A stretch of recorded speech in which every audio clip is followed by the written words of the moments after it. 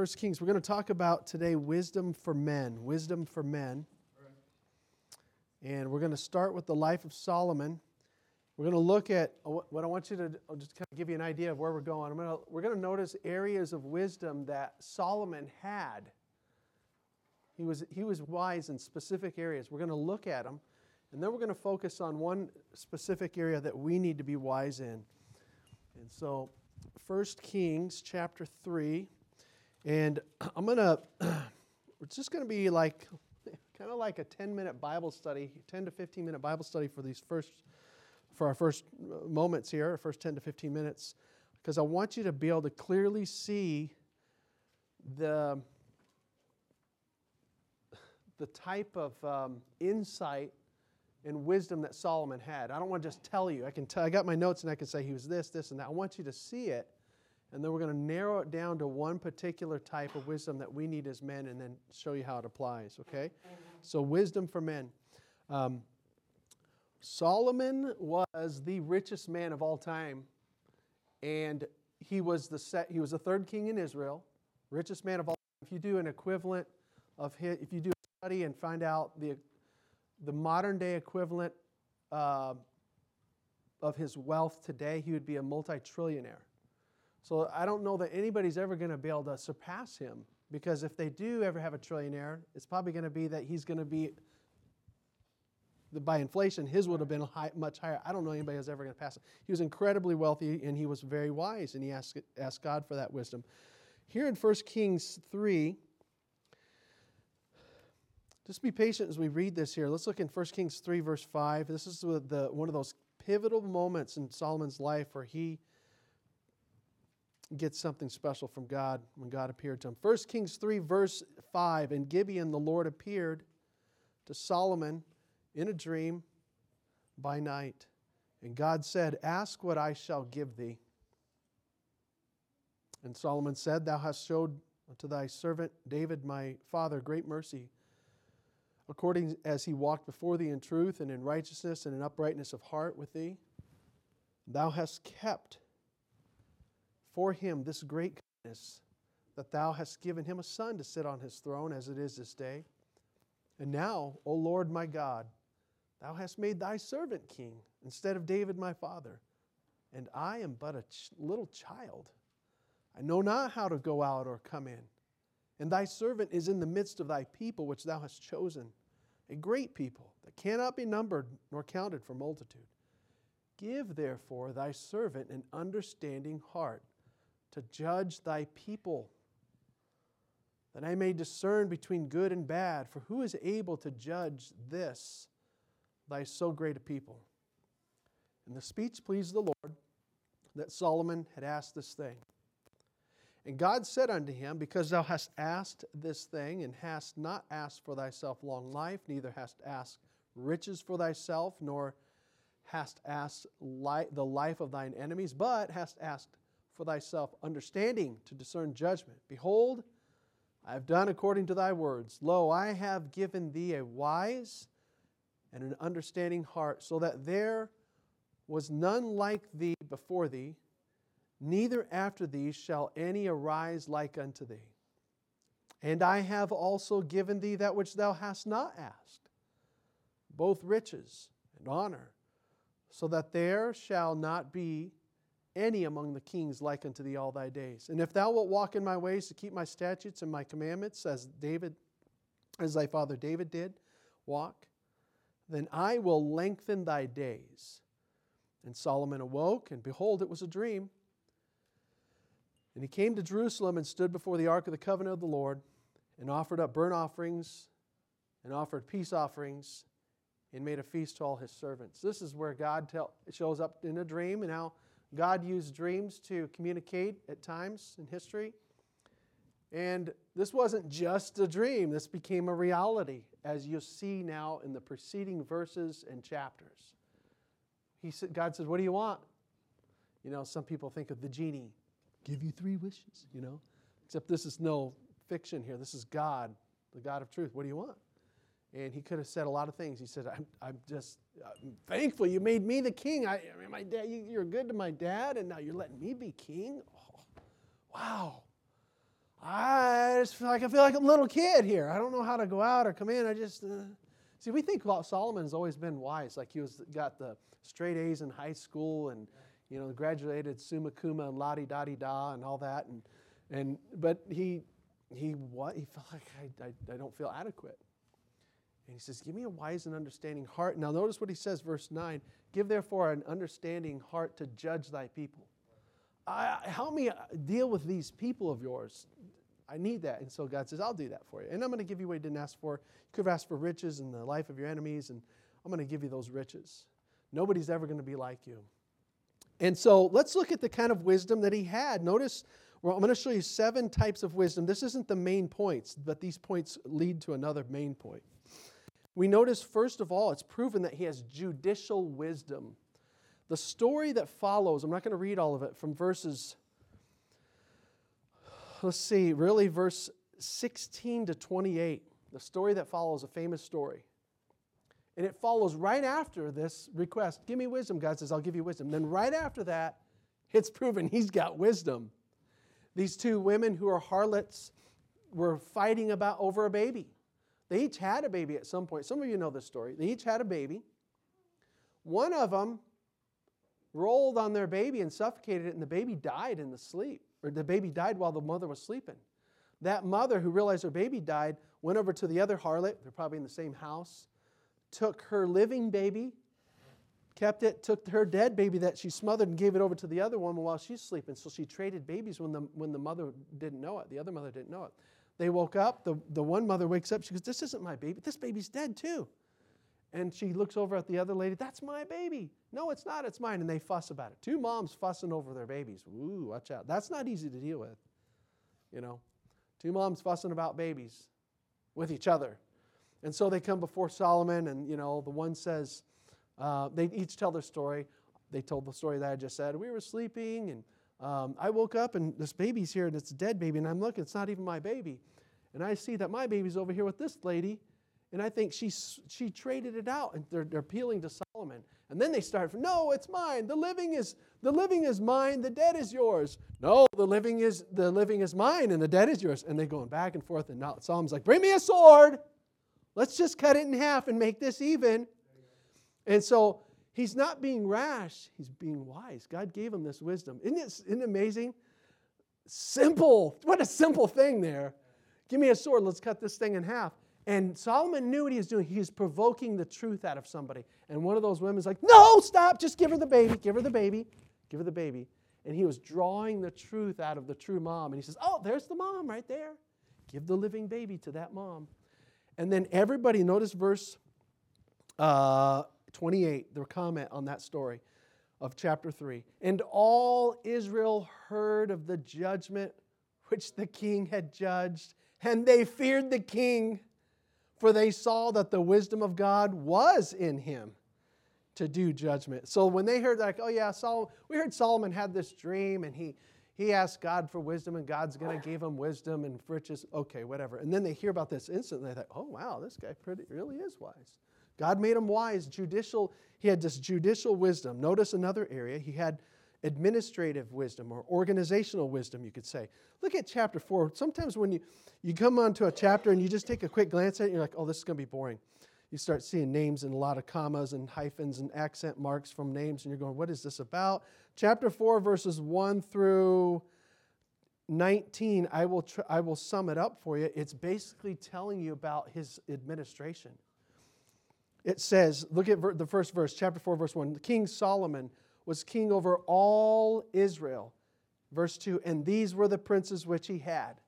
What it's saying is, here's all the structure of his organization. He had this guy over the money, this guy over the taxes. He had these 12 over the other tribes who were bringing in some of the materials and the products that were necessary in his kingdom. He had officers. He had a principal officer. He had somebody over his household, and it's describing his wisdom as an administrator. He was judicially wise. He was administratively wise, we see right there.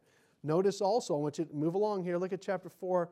We're going to see several points of wisdom in just a few verses now in chapter 4. Notice this. Chapter 4, verse Well, let's pick up on verse 29, chapter 4, verse 29. It says, "And God gave Solomon wisdom, and understanding exceeding much, and largeness of heart, even as the sand that is on the seashore. And Solomon's wisdom excelled the wisdom of all the children of the east country, and all the wisdom of Egypt."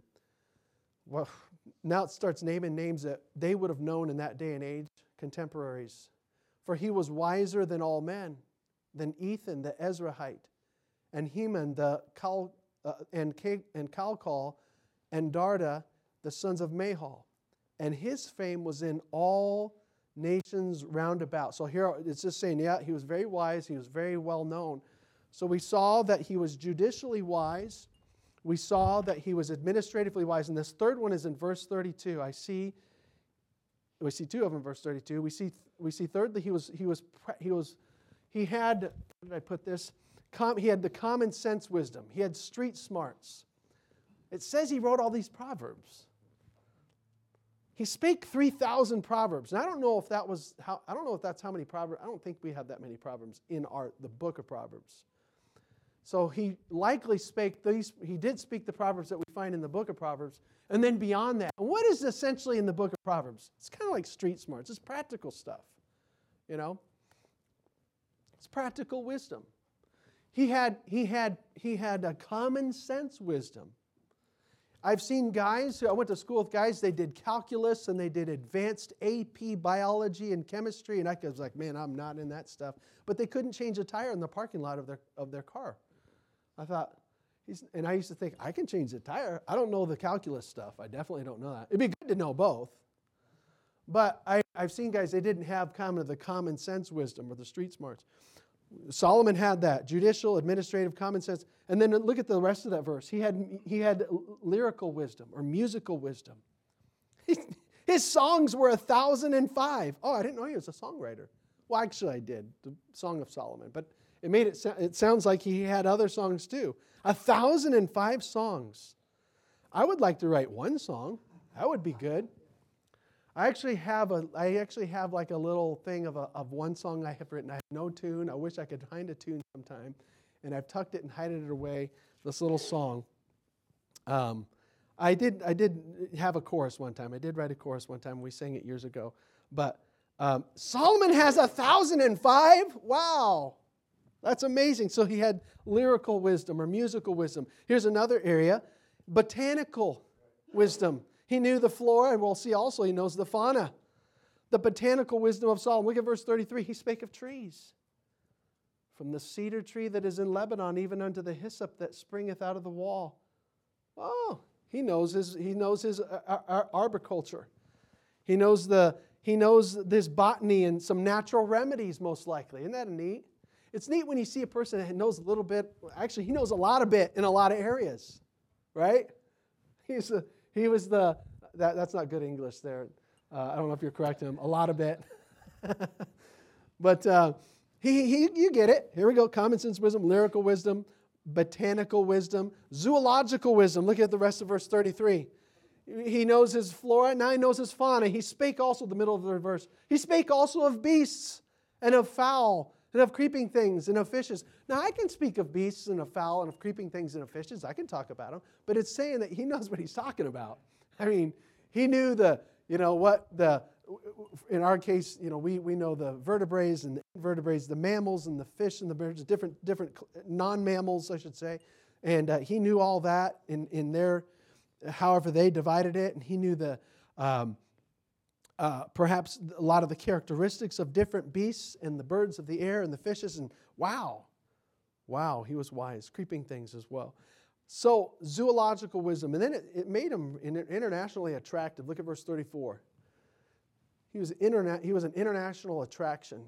There came of all people, verse 34.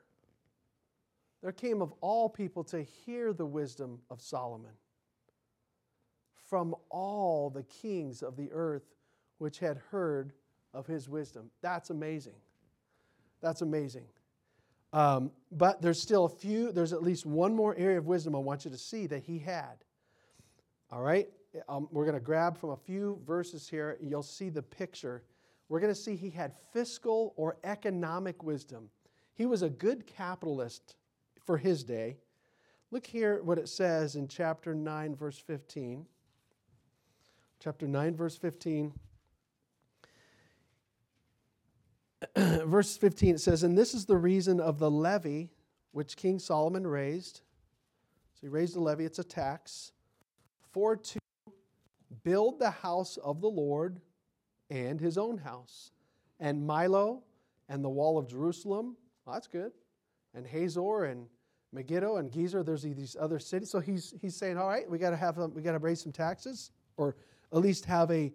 I don't know if it meant they raise existing taxes, or let's just have some taxes for the king's house, the Lord's house, and these walls and these other towns, and let's get some things built up here. But he didn't deplete his people either. Notice also what it says in verse 26 to 28. "And the king made a navy of ships." Now this isn't just, well, he's interested in warfare.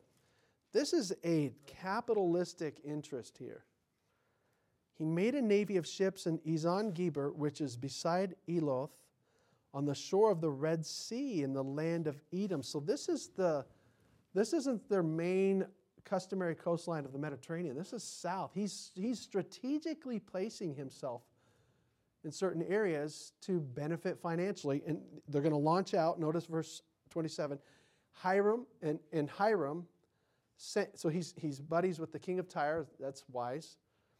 Sent in the navy of his servants.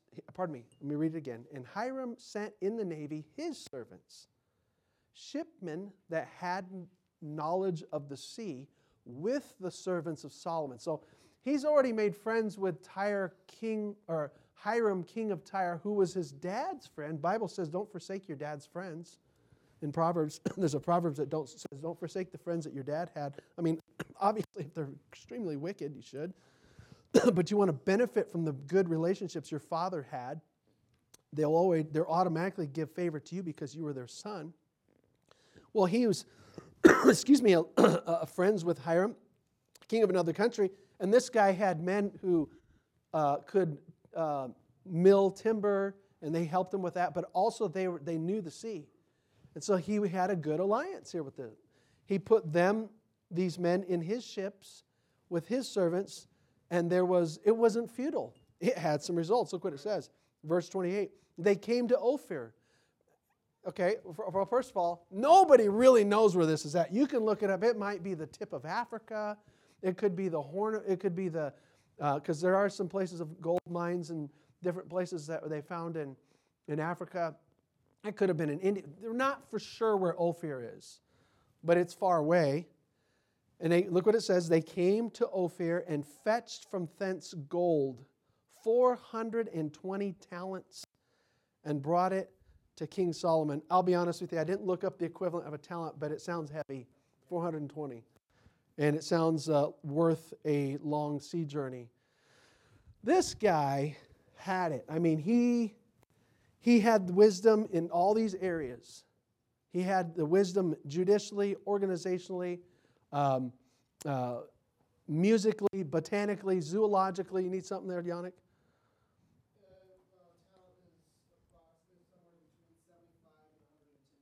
Wow. So do the math on that. And then figure out that about gold. That's a lot.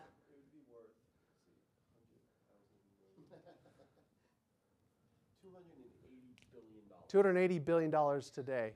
Yeah, it doesn't surprise me. I mean, and then next year it'll be more because of inflation.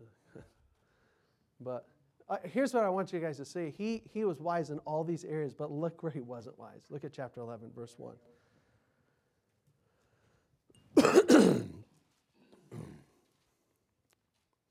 But, chapter 11, verse 1, "But King Solomon loved many strange women." Well, that's not wise. I mean, you didn't even need some mighty revelation out of heaven to tell him not to do that. He already had it in the Bible. All right. "King Solomon loved many strange women, together with the daughter of Pharaoh, women of the Moabites, Ammonites, Edomites, Zidonians, and Hittites." Let's keep reading here till verse 8. "Of the nations which concerning which the Lord said unto the children of Israel, You shall not go in to them, neither shall they come in unto you. For surely they will turn away your heart after their gods. Solomon clave unto these in love. And he had 700 wives, princesses, and 300 concubines. And his wives turned away his heart. For it came to pass when Solomon was old that his wives turned away his heart after other gods, and his heart was not perfect with the Lord his God, as was the heart of David his father. For Solomon went after Ashtoreth, the goddess of the Zidonians, and after Milcom, the abomination of the Ammonites. And Solomon did evil in the sight of the Lord, and went not fully after the Lord, as did David his father. Then did Solomon build an high place for Chemosh, the abomination of Moab, in the hill that is before Jerusalem, and for Molech, the abomination of the children of Ammon. And likewise did he for all his strange wives, which burnt incense and sacrificed unto their gods. Let's read one more verse. And the Lord was angry with Solomon, because his heart was turned from the Lord God of Israel, which had appeared unto him twice. We'll stop right there. And I'll add one more verse here. Nehemiah comments on this in Nehemiah chapter 13, verses 23 to 26. Nehemiah said to his countrymen, Hey guys, you're going to these strange women, stop it. He said it a lot more forcefully than I'm saying it. And Nehemiah was upset at his countrymen for marrying basically unbelievers in this case. And he said, you guys are going to get messed up if you do this, these strange women. And then he appeals to a man that's much wiser than his countrymen, had much more power than his fellow countrymen, and much more wealth. He appeals to Solomon. He says, guys, what about Solomon? Even him, did not him even outlandish women cause to sin? He says, guys, you think you're above this? Even Solomon, in spite of all the blessing, pretty much every blessing you can think of materialistically was on him, and intellectually was on him. And yet, what threw him down? The women. And he told his men, the men of his day, guys, stay away. Have one wife, basically, and be faithful to her. So here's the deal for us. Let's just tie this to us. I want you guys to hear me a second. I've realized, of course, you have been hearing me, but I mean, particularly on this particular point, listen to this. We can be wise in a lot of areas, and some of us are. Some of us are Leah wise and I think of some of your fields right now: academics and computers and mechanics and medical field and other design and just whatever your field is. We're wise, and some of you are wise in another area that you're not being paid for. You have insight into some other academic subject or even some factual things from the Bible. We can excel in these areas like Solomon and be wise in these areas. But if we are wise in all those areas and yet we fail in this area of being wise with women, it's going to be most devastating. Most devastating. I just want to say this. This is what I've noticed in the last few years among Christians, actually among everybody, Christians, non-Christians. Here's what we do with kids.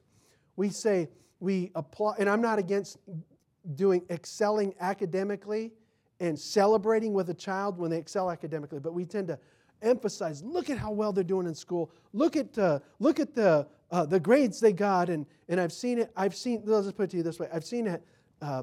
Christian school graduations and stuff, kids and guys that have gotten, they've excelled and they've done well. And I don't want anybody to think anything that you shouldn't do that. But I've seen it where they got these accolades and these accomplishments and the best student and all these things, and you find out the guy's messing up though with girls. And to me, my value is I don't care if he gets the best grades. I want him to win with girls because they'll throw you down. Look at Solomon. That's where we need to win. We need to win where the country is not putting an emphasis right now. They're putting an emphasis on women in the wrong way, but they're not putting an emphasis on overcoming temptation, in taking care of our own wife, and having the best marriage ourselves. So here's the deal. The point of all that is this one thing. We must be wise with women. See, a lot of men, they want to be wise with their car, they want to be wise with their computer, in their job, and in politics, and know everything. Okay, fine. But we have to really have some wisdom with women.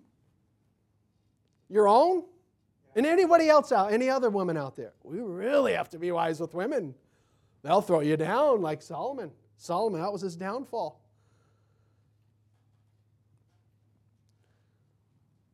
Solomon's life tells us this. This is basically what it's yelling at us right now. Be wise with women. How can we be wise in this area? How can we be wise? That's what we're going to answer. There's really two, we could go a long ways on this, but I'm just going to give 2 points of wisdom that we need to really embrace. 2 points of wisdom that we need to have as it pertains to us as men dealing with women, or some of you guys, young ladies. This is what we need. I'll tell them to you, and then we'll break them down. First, we need to give priority to our own marriage. The Scripture emphasizes a man prioritizing his own marriage. The word is honor. Giving honor to the wife. That means prioritize the marriage you got. There's wisdom in that, in doing that, and in keeping us right. The second point of wisdom that we need to exercise with women is not just prioritizing our own marriage, but being prudent with everybody else, any other woman. Be prudent. That's a key word, prudent. So let's think about that here, guys. I want to win. I may never have the wealth, the insight, the encyclopedic knowledge of Solomon, the power. That is fine with me. But I want to win where he lost.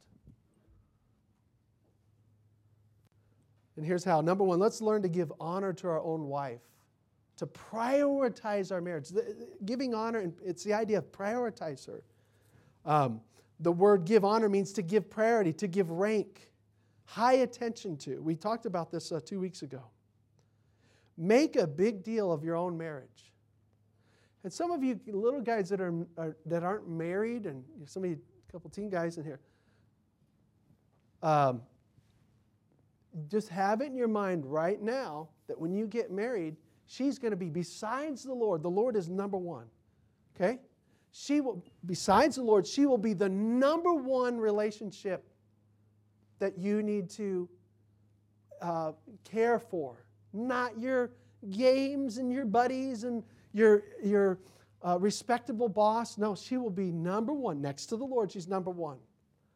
Have that in your mind right now. That's how God designed it. Two shall be one. I told you a couple weeks ago, care instructions for our wife. I'm going to just remind us of these quickly. These care instructions are ways that we continue to give honor to our wife. It's seen that we prioritize our marriage. How is it seen that we're honoring our wife and prioritizing our marriage? In that we provide for her, 1 Timothy 5:8. That we rejoice with her, Proverbs 5:18. That Proverbs 5 teaches that we only let her satisfy thee and ravish thee in areas of the romance and sexual issues. Only let her satisfy thee. That's showing that you're prioritizing her. You prioritize her by taking heed to your attitude, your spirit toward her. Malachi chapter 2, verses 14 to 16. Sometimes we can get an attitude with our wife. Take heed to your spirit, that you do not deal treacherously with the wife of your youth. Here's another evidence that we're giving honor to our wife and prioritizing our marriages. We're not letting anything put us asunder as much as we can. Don't let something divide you from her.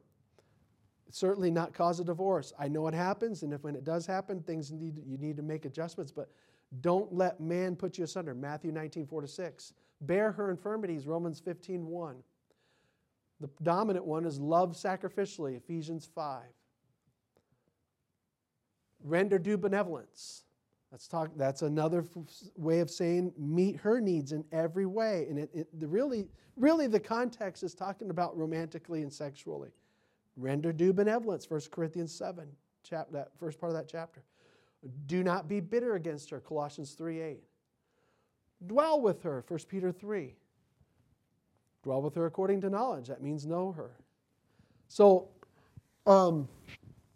here's what I'm saying is that that's how I care for. Those are pictures of how to care for your wife. And if I'm busy caring for my wife and loving her like I ought to, that's going to keep me out of a lot of trouble. That'll keep me out of a lot of trouble. And then on the flip side of that, number 2, the other side of that, so we want to give honor to your wife, prioritize your marriage. On the other side, another point of wisdom that will keep us safe and we can win where Solomon lost is be prudent around all other women. I'm not going to look up every verse, but the Bible talks about discretion shall keep thee, knowledge shall preserve thee. The Bible talks about in Proverbs, a prudent man, being a prudent man. That means just being a little cautious, having some foresight, being, astute, I guess you could say in some ways. So how do I know? Here's marks of prudence. Let me give you 4 marks of a prudent man. 4 marks of a prudent man. We guard our eyes. We guard our eyes. Our eyes are gates that are just about always open, right? I mean, when we sleep, they're not, but we guard our eyes. Job 31, verse 1. I've made a covenant with my eyes. Why then should I look upon a maid? I've made a covenant. Let's look at that verse. Job 31, verse 1.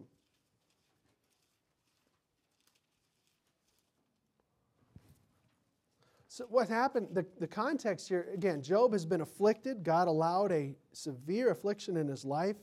God was controlling it. He had the hand on the dial and everything. And Job's trying to figure out, what's wrong with me? What's wrong with me? Did I do this? Did I do that? And one thing Job knew he didn't do. He's like, I know I've been faithful to my wife, I'll tell you that much. He knew that. And he's verbalizing stuff, how he's kept himself. So he knew that wasn't a problem. But we're learning in his language here. Chapter 31, verse 1, I have made a covenant with mine eyes. Why then should I think upon a maid? This is the language. I got that wrong when I quoted it earlier. I've made a covenant with my eyes. Why then should I think upon a maid? That's interesting. So he wouldn't think because he hadn't even looked in the first place. And then I told you that our gates of our eye gates always open. Well, sometimes we've let stuff in and we close it. And now we can think about the wrong thing. So Job says, I'm not even having a problem thinking about a maid, a young little lady or whatever. That's not one of my problems because in our eyes we got an agreement and we've made a covenant with them. So the thinking part is not a problem. And then he goes on to describe the peril of being unfaithful, and it's a fire that consumeth unto destruction. It would root out all my increase. Anyways, I'm not going to get into all that, but for us, what does that mean? Okay, it would be prudent for me to be like Job, to guard my eyes, Racehorses guard their eyes so they could get going on the race, don't get distracted here or there. Here quickly, we want to guard our eyes in person, around women, in print, in entertainment, and then in our phone. I mean, those are the things that come to mind. In person, in print, in entertainment, around the phone. Just because it's a cool movie and everybody else is seeing it, if there's something in there with a woman that really is bothering you, I mean, obviously if it's nakedness, that should be gone. We don't even need to watch anything where there's nakedness at all. But sometimes, there's movies, that's not the best dress. That's an area where you're just going to have to say, should I watch this Elizabethan age where they are like not covered all the way? It's kind of a weird thing where some of them they're like this, and then other ones are just showing too much. Like, which can we make a choice here, people in the 1800s or whatever it was, 17? I don't know. And sometimes my wife was into one of these movies. I can't remember what it was. It was probably more of I don't know what it was. It was like Sense and Sensibility. I don't know what it was. And I'm like, Deb, I don't want to watch this. These ladies just forgot to wear the rest of their clothing, And she's like, oh yeah, I'm sorry, sweetie. And so the thing is you know what I'm talking about, guys. Let's guard our eyes.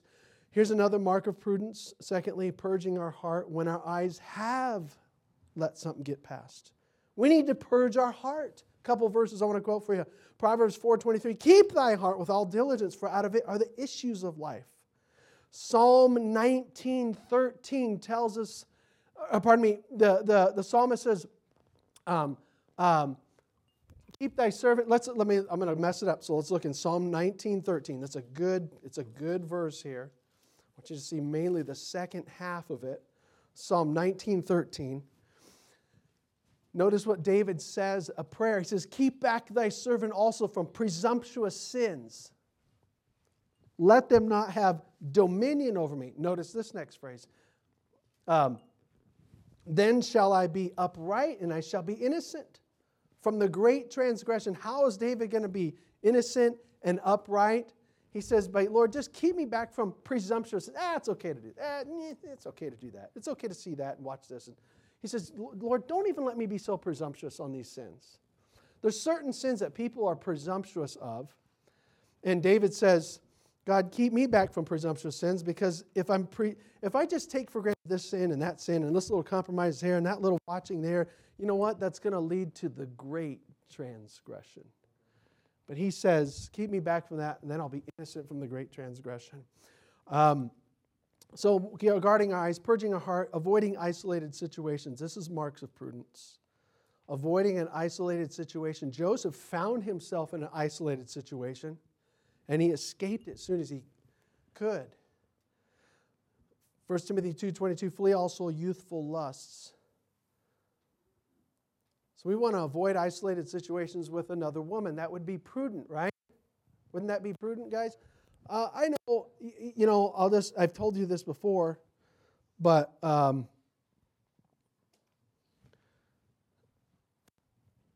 okay, I really avoid, when I'm working here, sometimes the ladies will come to clean. If they come with their family, that's good. But if they're coming by themselves, I'll just leave. And I'm not saying I'm a great person. I'm not. I'm just giving you a little example. And it's for my own flesh's sake, but it's also for testimony's sake. Even if I'm fine. Well, I don't want to give an appearance of evil. And there's been times I'm fine. I'm used to. I don't really have an office yet. Wherever I open up my Bible and pull up my phone or my laptop, that's an office. So I can make do somewhere else. But then I'm also realizing that even with texting, you can kind of get in an isolated conversation through texting and calls. I know that if we want to, you can do all kinds of things if you want to. But I'm trying lately, since there's so many, I text the church often. Sometimes somebody will text me. I obviously get texts from y'all. Sometimes one of the ladies will text me. If they text me, I might text them back. If it continues on, I double my wife on there, and she gets in on the conversation. I'm often thinking, all right, just add Deb to this conversation, and she's in on it, just for accountability's sake and just for my wife's own peace of mind. And so I'm trying to avoid isolated situations in person, in text, isolated drives. Brother Adam told me one time, maybe he told you guys too, he said he really avoids in his work, sometimes he'll have to come and go somewhere. And he said there was a few times it was difficult for him to have somebody with him. I don't know if it was a manager or a boss had to take him somewhere. And so he had to ride with her. And he's like, I don't know what to do. So he gets on the phone and talks to his wife the whole time. I'm like, that's good. That's one way to bring her in. He's like, yeah, I'm just talking to my wife here. And he just talks to his wife the whole time. I thought, that's good. That's good. I think that's what we need, guys. That's marks of prudence, right? And then another mark of prudence was avoid isolated situations, but also avoid excessive time with another coworker, neighbor, sister in the church. We got to avoid excessive time.